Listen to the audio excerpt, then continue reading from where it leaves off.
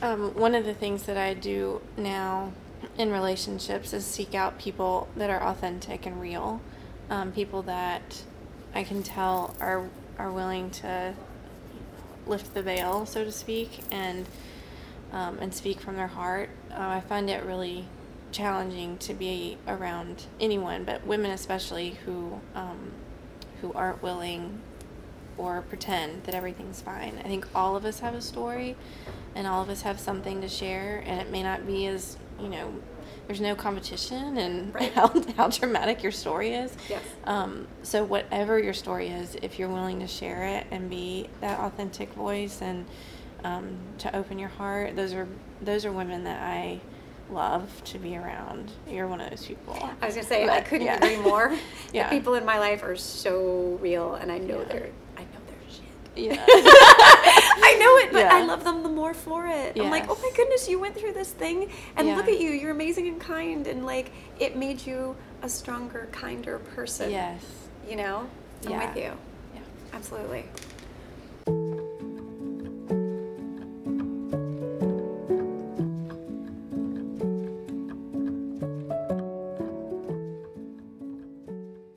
When the bomb goes off, what pieces do you pick up first? That's the question that Jesseca asks herself in this interview. Her marriage fell apart, but not for the reasons that she thought or that you might expect. She talks about how she wishes that someone had told her to take care of herself. She explains the lessons she learned about how strong she was.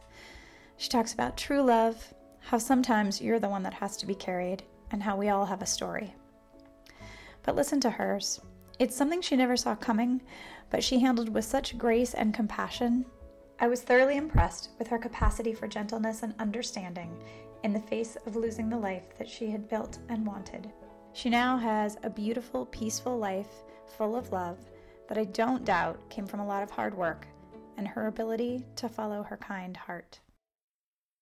I am sitting here with Jesseca, and Jessica's going to tell us her story. Yep. Thank you for having me do this with you today. I married my college sweetheart. We had dated for 4 years.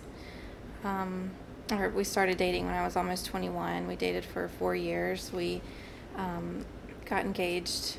I was a nanny in Paris. I know that sounds very luxurious, but I had worked. Sounds amazing. I had worked for a family in graduate school who were French historians, and so they invited me to come continue to watch their son when they moved there after I finished graduate school. So I had the romantic proposal in front of the Eiffel Tower and down on one knee and the lights going off and all of that kind of stuff. So so I was very happy. We had a wonderful early years of our marriage and had 2 little kids, and he had been in graduate school a little bit into my daughter's young years, and we had a busy life. We were both working. He was in grad school.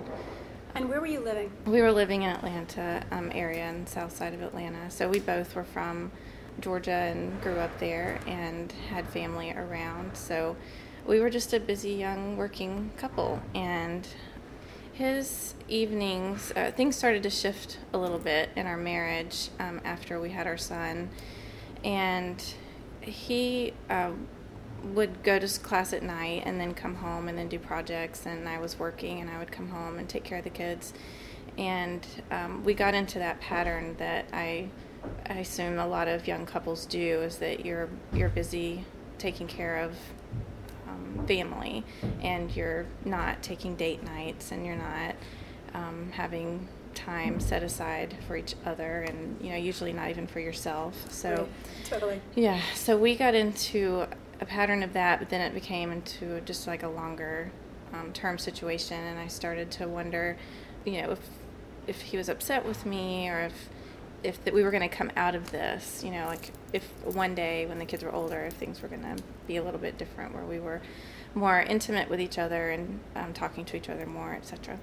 So towards the end of his time in grad school, it just became more and more apparent that we had grown apart, or we were growing apart. And I was beginning to blame myself. I would go on walks and really think about what I could do to be a better wife, or how we could come closer together, and all of those kinds of things where you're wondering what's happening. And we started to fight more frequently, or argue more, not fight, but we would argue more frequently.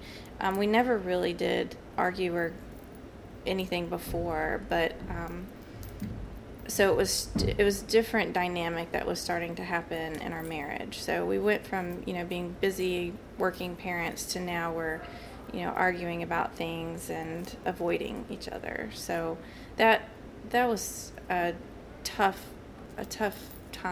thing to accept, that this is where our marriage was headed.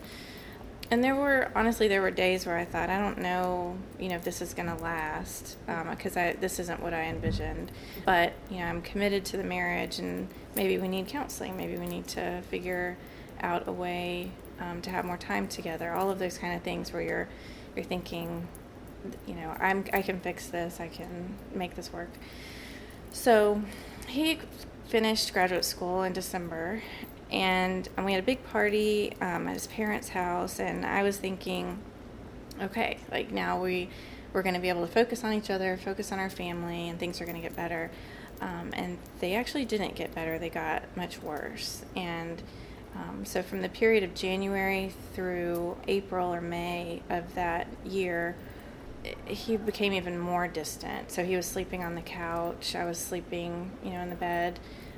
Or maybe the kids were sleeping in my bed. So it was apparent that whatever was going on before, we hadn't been able to kind of overcome any kind of hurdle. There was no effort on his part, in my eyes, to try to fix whatever was wrong. So then I started becoming angry, and I would, ask him. I was begging him, like, please just tell me what's going on. What can I do? And he didn't talk about it. He didn't want to tell me what was wrong. It was around June of that year that I kind of threw my hands up, figuratively and emotionally and spiritually, and said, I don't know what to do, and I don't know how to fix this, and I'm not happy, and you're not happy, and I don't want to live like this. This doesn't feel right to me. And again, there was nothing that I could put my finger on it. It was just this feeling of heaviness. I remember going on a walk one day and feeling like an elephant was sitting on me. It was this very much heaviness in my body and in my heart. And anyway, so we got through June. We had, those kind of blow up moments of what is wrong? Why don't you tell me? And I could tell that he was somewhat depressed. But anyway, he's not a talker. And so he didn't tell me what was happening. So there was a week at the end of June. I remember staying up really late, and he'd fallen asleep on the couch. And I was watching something on TV. I used to watch Oprah's network a lot, and there was a show on, I don't remember the name of it, but there was this woman whose husband had told her that he was gay. And I remember watching it and thinking, oh my goodness, that would be tough. How would you get through that? What would you do? And just that it was a sad situation, those poor people. And I think maybe the show was about divorce and people that had gone through things, but that was just one of the stories. It never crossed my mind that could possibly be the situation that I was in at all. So July 3rd, July 2nd, we got into a huge argument, and me crying and begging him to please talk to me. And I fell asleep in my kids' room, just bawling on the floor. They were probably at grandparents' house or something like that. And so I remember laying in my son's room crying, and I cried myself to sleep, in his floor. And then July 3rd came around, and he had written me a note. He had left for work early and wrote me a note and said, I'll talk to you when I get home tonight. And so I got the kids back. We spent the day together. He came home from work, and I was anticipating that, immediately when he walked in the door, finally we're going to get to sit down and talk. And that didn't happen. So we got through dinner, we got through getting the kids to bed. I thought, okay, now we're going to sit down and talk. And that didn't happen. So he, again, was watching TV or something, fell asleep on the couch, and so I went into the bedroom and again had that moment of just throw your hands up, say, I guess this is it. Like, I guess I'm never going to know. He ended up waking up, sometime after midnight and came and got me and said, do you want to talk now? July 4th is my birthday, so I was like, okay, oh my gosh, we're going to find out all of this on my birthday. So we sit in the living room, and, well, I'm sitting in the living room. I'm sitting on the couch, and he is standing in front of me, and he pulls out a letter, and which I thought was very curious. So he's standing in front of me, and he starts to read from this letter. And in the letter, it was very genuine, and he's shaking, nervous, and he's telling me how much he cares about me and loves the kids, and how he never wanted to hurt me or the kids, and that he's just so sorry. And he gets through the letter and again just says, I'm so sorry, and there was nothing.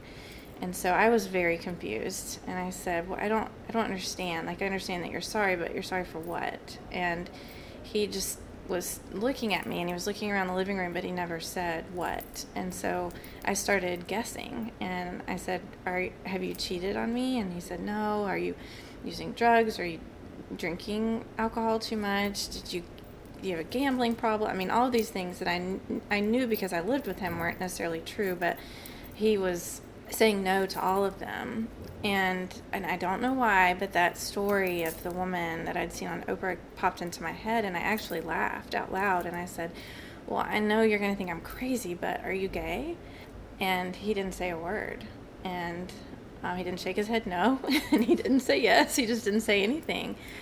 And I looked at him, and there was this sense of panic that was on his face. And then I said, are you gay? And he said yes.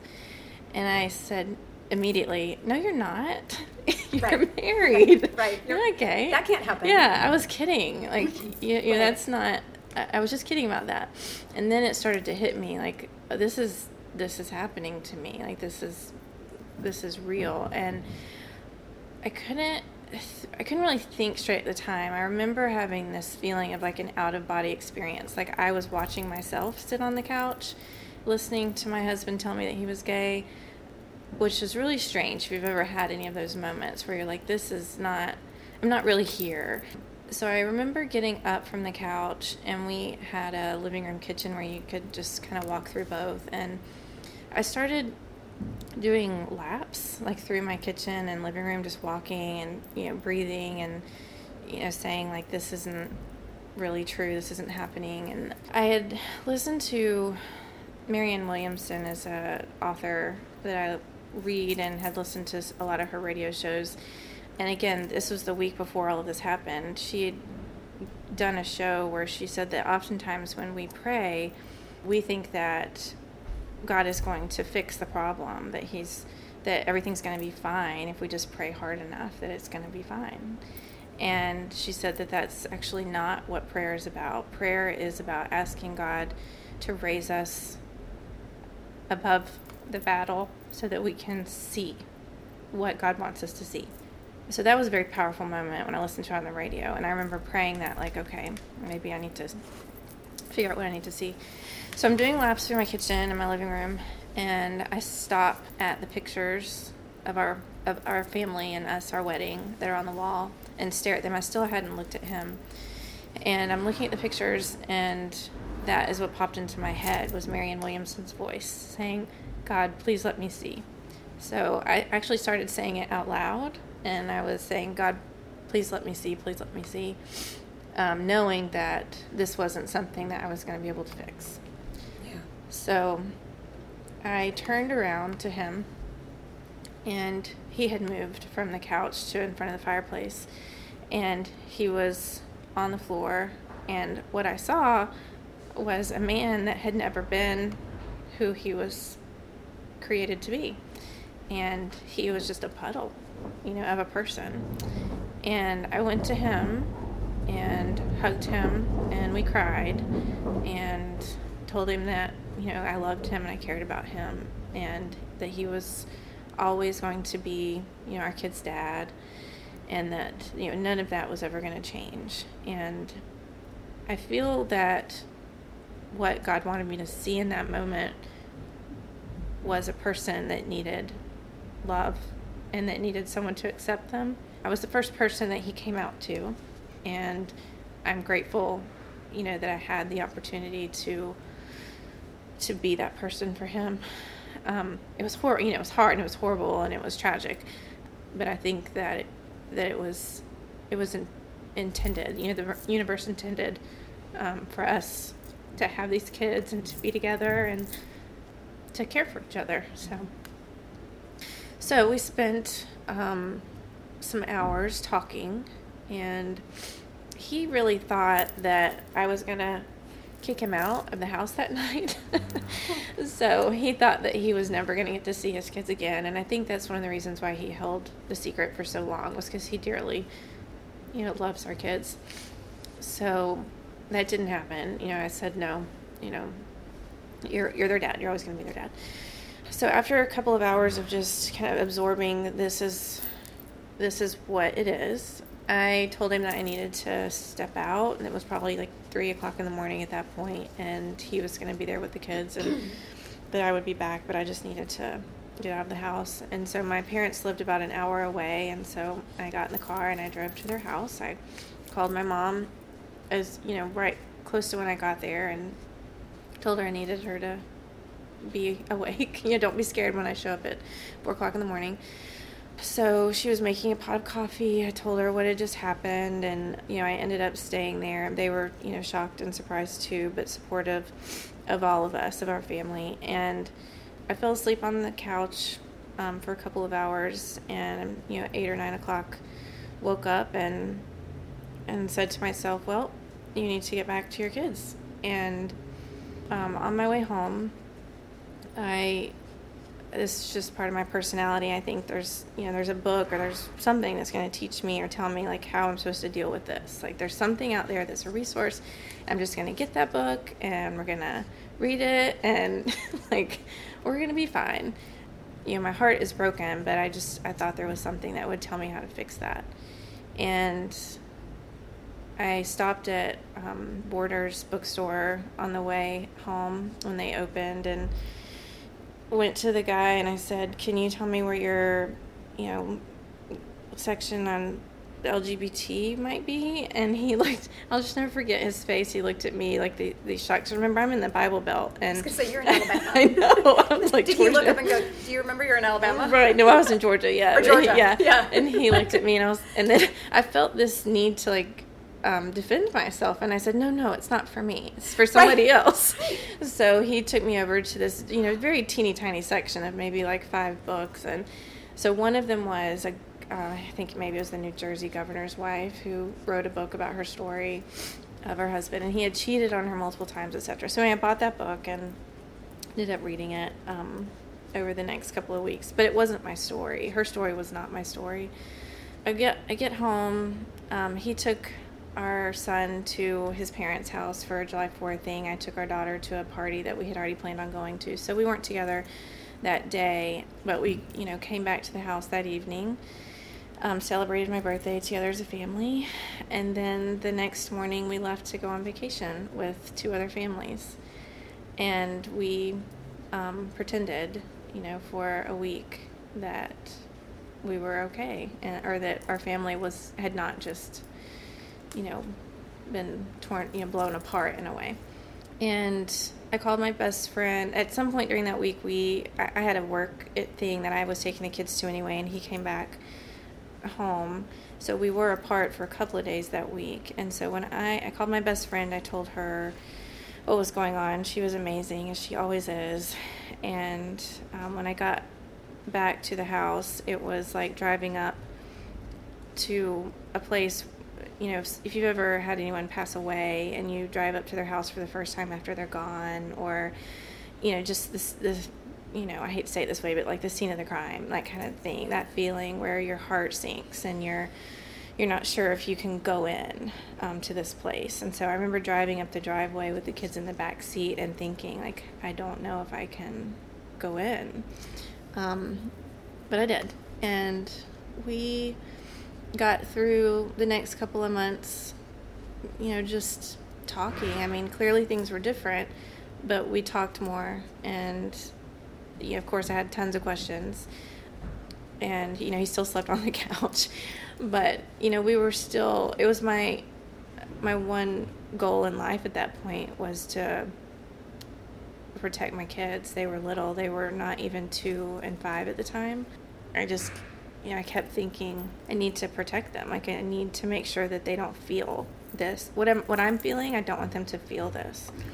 And I went into that kind of protective survival mode for years. I think it's only been recently where I've been able to release that. Like, I don't have to protect them anymore. It's been 8 years, and they're going to be okay. And I'm okay, and they're okay. Right. And they need their mom, but I don't have to be in that kind of mode anymore. So we told his parents together. His mom was just super glad that he didn't have a fatal illness. I think she knew something was happening, but she didn't know what it was either. So she was, relieved and sad at the same time. Amazing, as she always is.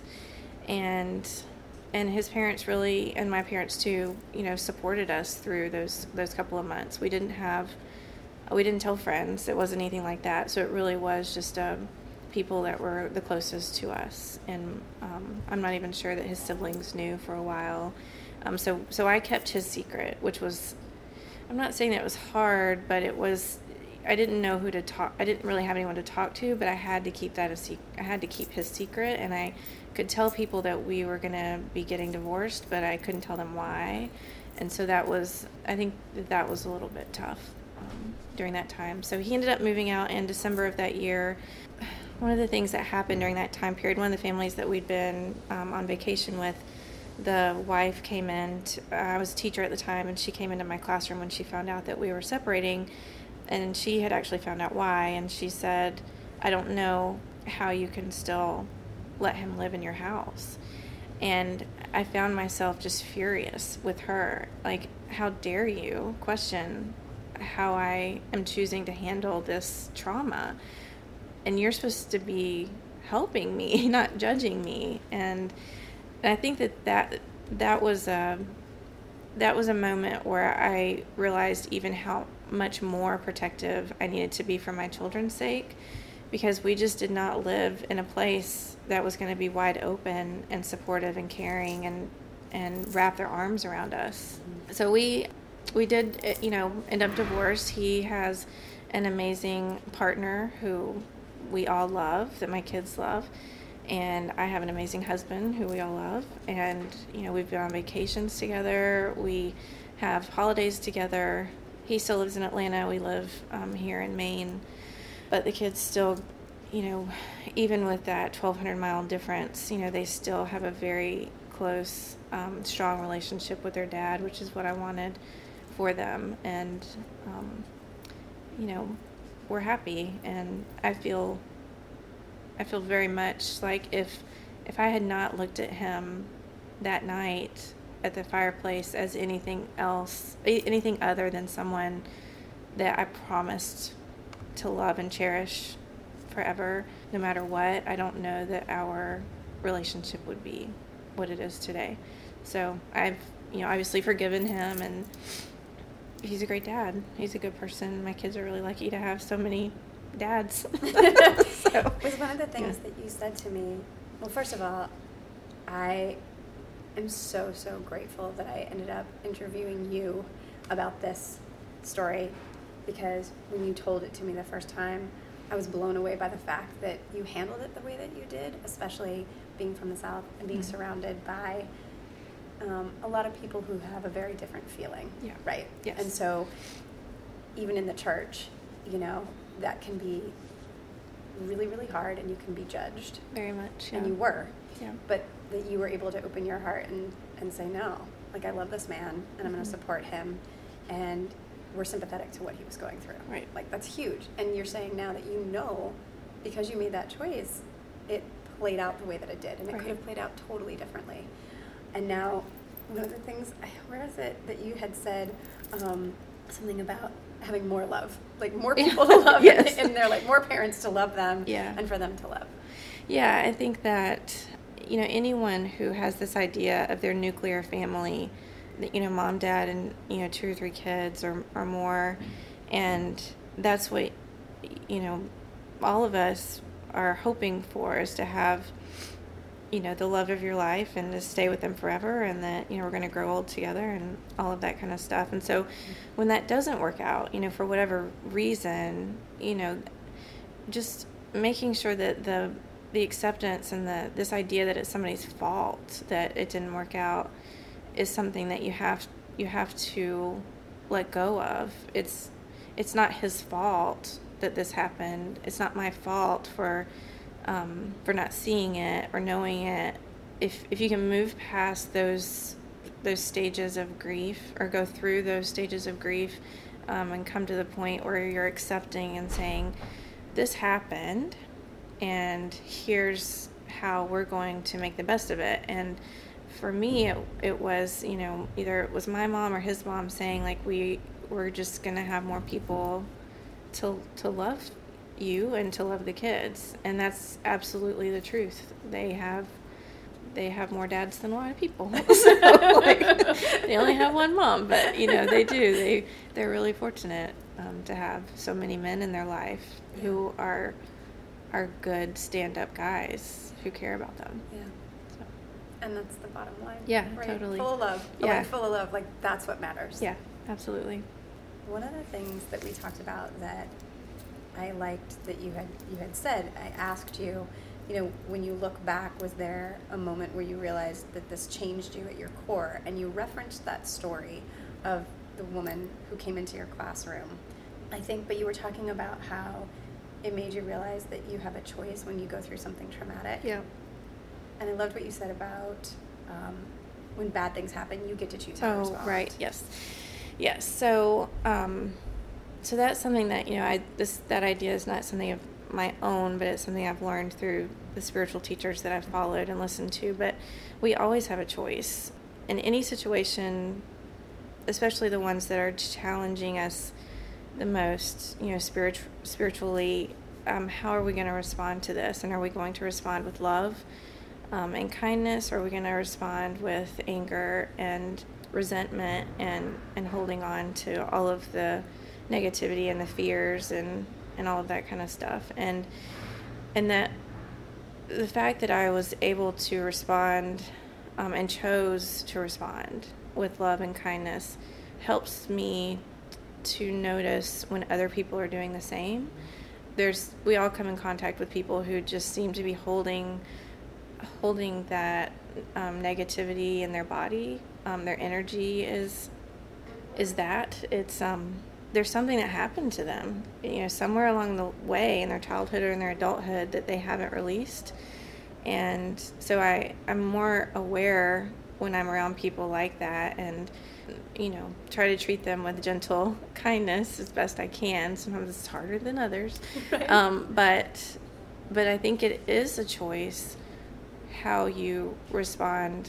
One of my dear friends that I taught with, her son passed away unexpectedly at the age of 21, and this was a few months before my situation, or a year before my situation, and I watched her go through the same. Like, how are you going to respond to this trauma in your life? And she responded with, obvious devastation and sadness, but also with grace and love and kindness and compassion. And I think that's what God asks us to do. It's not that, we don't have more than we can handle. All of those kind of, not silly phrases, but those phrases that people say, like, you never get too much, more than you can handle. You're always going to get more than you feel like you can handle. like that's just kind of life. Agreed. Like, you get overwhelmed, and that's why people have, anxiety, because you feel like you're not going to be able to handle it. Yeah. So the big, soul lesson for me is that, you're going to go through stuff. I'm going to go through stuff, and how I handle it is going to determine my well-being moving forward. Am I going to be able to be a good mom? And am I going to be open to meeting, a man who adores me? And all of the next steps is what the soul-changing thing was for me. And I think, too, what I love about that is what we're doing is we're teaching by modeling that for our children. Yep. That, really, really hard things come up, things you don't expect, things you don't like, things that make you super sad. But you can get through them if you apply kindness and understanding and compassion and love and all these pieces. And, oftentimes we weren't necessarily modeled that. We weren't taught that. But if we can keep doing it, then we are modeling it for the next generation. Yeah, and I think we need to be really, really clear and precise about that with our kids. And that's one thing that, as my kids have, one of the things that that I realized early on is that this situation is something that I'm dealing with, obviously, but it's something that my kids will deal with too forever. They're going to have to say my dad's gay at some point, and they have. I remember watching an episode of Modern Family, and when my son figured it out, and he looked at me and he said, "Wait, is that Daddy and his partner's name?" And I said, "Yes, it is." And my daughter had already figured it out, and he just looked at me and with this confused look, like, "But I thought they were just friends." I'm like, "Nope, they're not. They're partners, and they love each other and care for each other."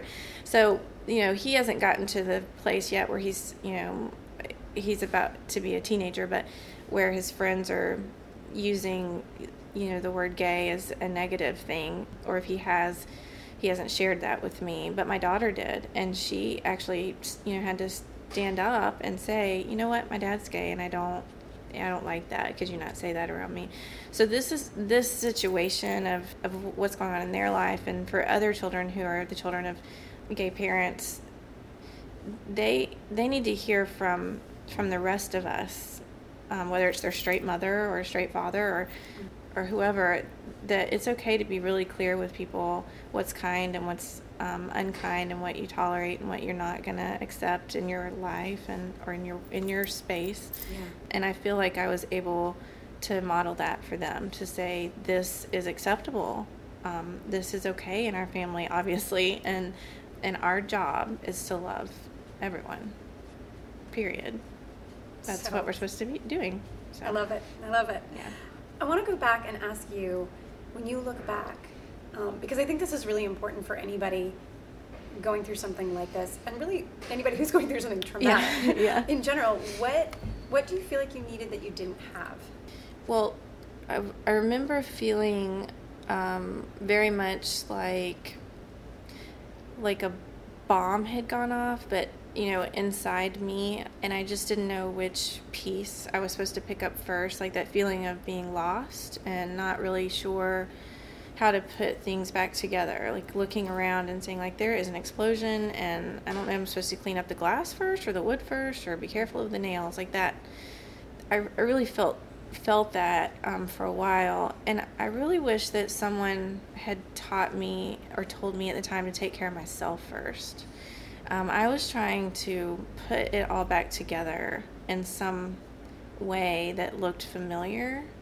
I didn't have anyone, and I think the people around me were doing the best they could to also make it look like, the window's cracked, but we can still see through it, like that. And I'm like, but wait a second, like the person on the inside of the window is a hot mess, she needs some care. She needs to know how to take care of herself. She needs some time. If someone had maybe pushed me a little bit to take more time for myself, because I went into such protective mode and let's just figure this out and put it all back together, I think that at this age of 40, I probably would be better. I'm not saying that would have happened, but I'm thinking that maybe I'd be a stronger advocate for myself, of being able to take the time that I need for me. That's something that I am learning, and it's been recently, just in the last year to year and a half, that I recognized and realized that it had been a long time since I had taken care of myself. So yeah, if someone in that time period had said, actually, Jessica, the first thing you need to do is to take care of yourself, and that you don't need to have guilt about that, I think that would have been really helpful. Yeah. I think that that's also something that I hear repeatedly, whether it's on the podcast or in conversation. And I've learned the same lesson in the last few years as well, where I was like, oh, yeah, I always felt like my job was to do my best at whatever job I was in and be this amazing mom. Yep. But I didn't realize what that meant is to take care of myself so I could be a good mom and be good at my job. And I think that often is the case even before there's trauma. But then you go through this big thing, and then you go into, like you said, like you go into this survival mode, and you're trying to put everything back together. And I often hear that the first thing that goes is self-care. Yeah, like we just we weren't taught that. And generationally, it makes sense. Our parents and grandparents, you know, what they had to go through and the way that they worked and all these things. Very often that was also the case. So it wasn't modeled for us. But man, I feel the same way. Where I was like, when I finally in the last few years have been like, oh, I can take time for myself. Like, and I'm a really nice person after that. Right. Like, amazing. Or just cry. I mean, that's one thing that I didn't realize until I went into see a counselor just a couple of years ago. I, had these built up tears that are, toxic, and for the first few times I saw her, I just cried, and I wasn't necessarily crying about this thing that happened 8 years ago. I'm crying about like everything else in the, in life, and I'm apologizing to her for crying, and she's saying, no, goodness, no, don't cry. Just, you have to release this. You will never heal until you release it. I would cry, in the car, or I would, cry when I went to sleep at night. And so, but it was always a like, get this out really quickly so that you can move on kind of cry, not like, let yourself cry. Let yourself cry. And I think that's one of the things that I'm trying so hard to teach my son and my daughter, is that when you have feelings, you go through those feelings. You don't have to shut those feelings down. You need to let those feelings come out and move through them, so that you don't get stuck and you don't have the feelings to get stuck. Yeah. So, which causes all kinds of problems. Oh, as yes. we now know, even scientifically. Like, they will make you sick. Yeah. Like, yes. bad things will happen to you. Yeah. Yeah, it's really interesting, and I love that science is also backing all this up. Yes. Like, finding out more and more about it, where you can legitimately be like, no, this is really, really healthy for you to. Yeah. And it's so easy to say, but we get stuck in these patterns or things that we've always done. And so it is a constant reminder. I am by no means some, spiritual guru or emotionally, I'm at a 10 on the emotional health scale or anything like that. But it's a constant reminder when I am going through anything, like, it's okay. Like, tell yourself you're going to be fine, but you need to cry this one out. What did you learn from this story? I learned just how strong I am. I think that women often struggle with their own self-esteem, and or not every woman, I'm sure, but so many of us really struggle with, are we good enough? Are we pretty enough? Are we strong enough? Am I a good enough mom? Am I a good enough leader? All of those questions that we constantly, like, our little mind is constantly asking those questions of ourselves. My hand is raised. Yeah. Yeah. And I think that what I learned through this is that I'm strong enough and I can handle it. I can. It's not fun. I'm not eager, for the challenges, all that kind of stuff. But every other thing that I've been through since, I had a hysterectomy when I was 34 unexpectedly. My husband and I found out that we wouldn't be able to have kids together. So that was something, to think about. But I knew that I was going to be able to handle it. I was going to be able to get through that. We moved to Maine and we're here alone, without family. I know that I'm going to be able to handle this. Any of those things, like my daughter, actually, this is a funny one, but my daughter turning a teenager, I know I'm going to be able to handle this. Yeah. So I think that I have a greater sense of my own strength than I did before this happened to me. I know that I'm going to be able to handle what happens. Such a gift. Yeah. In some ways. I mean, you wouldn't have thought of that at the time, but right. Wow, that's kind of something beautiful to be able to fall back on. One of the things that you had said is that you also learned what true love is. Oh, yes. Can you tell me that? Yeah. This one will make me cry. That's okay. You can cry. We all cry here. I'll cry with you. Yeah. I received love from so many directions as I was going through, so many people as I was going through it. My best friend is truly just the epitome of love. You know, she did everything right in that time period of giving me all the support, caring for me and for my kids. So she continues, you know, to give love to me in so many ways. My parents were incredibly loving and careful and cared for us. His parents were the same, and always sending messages of support and cards and making sure that I knew that I was loved. And I'm remarried, and my husband, you know, absolutely adores me. You know, that was something that I was hoping when you get married the first time. Right. Right. That's the plan. That's the plan. And it's not that, you know, my ex did not, you know, love and care for me, but I do now know what it feels like to have that true romantic love, that love where, you know, he's not going anywhere, you know, and that I know when he leaves in the morning, I'm going to miss him, you know, when we're both at work. How silly that sounds. Right. And we're super excited, you know, to see each other when we get home at the end of the day. So I'm really grateful to have that kind of love in my life too. Yeah. So. Lastly, what advice would you give to somebody else who's going through something like this? Oh, well, the first thing I would say is that to take the time that you need. I mean, you can never rush through any of the stages of grief. Going through divorce, especially, for whatever reason, I'll never forget someone telling me it's like, you know, someone dies, but nobody brings you a casserole.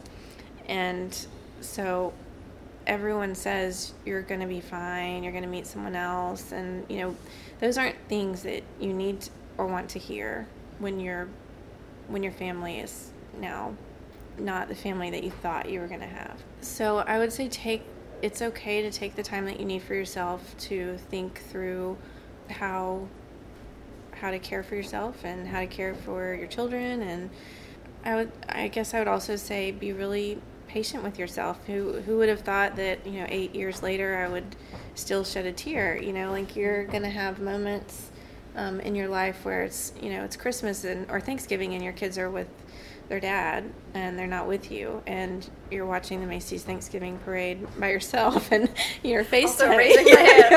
You're FaceTiming with them. Like, you're gonna cry at these ongoing things that come up for you, and when that emotion comes up, take the second that you need or the minutes that you need to shed that tear so that you can move on and move forward. And I guess too, just this idea of not blaming yourself or anyone else, or that finding fault. I just think so many people want to make it someone's fault when they go through something bad, and that to me is just a toxic way to live. It is no one's fault. It just is. It just is. Amen. It just is. Yeah. I do very much believe that in all situations that we're put in, good and bad, you know, our job on this earth is to take care of each other. And sometimes we're going to hold each other's hands, and sometimes we're going to carry each other. And that's really important. That's something that I want my kids to know. And I really feel like women, not especially, but women should know that sometimes you need to be carried. And then that's not a sign of weakness. I think we have to be so strong, but it's okay. It's good to know that sometimes that's what God wants for you, is that right now, Jessica, you're going to be carried through this. Thank you so much for listening. If you would like to see the portraits of Jesseca, you can find them over on my website at jendeanphotography.com.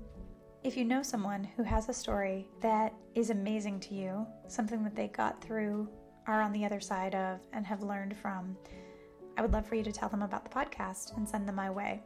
All the information can be found on my website, jendeanphotography.com. Again, thank you to Keith Kenneth for the fabulous theme music for the podcast. See you soon.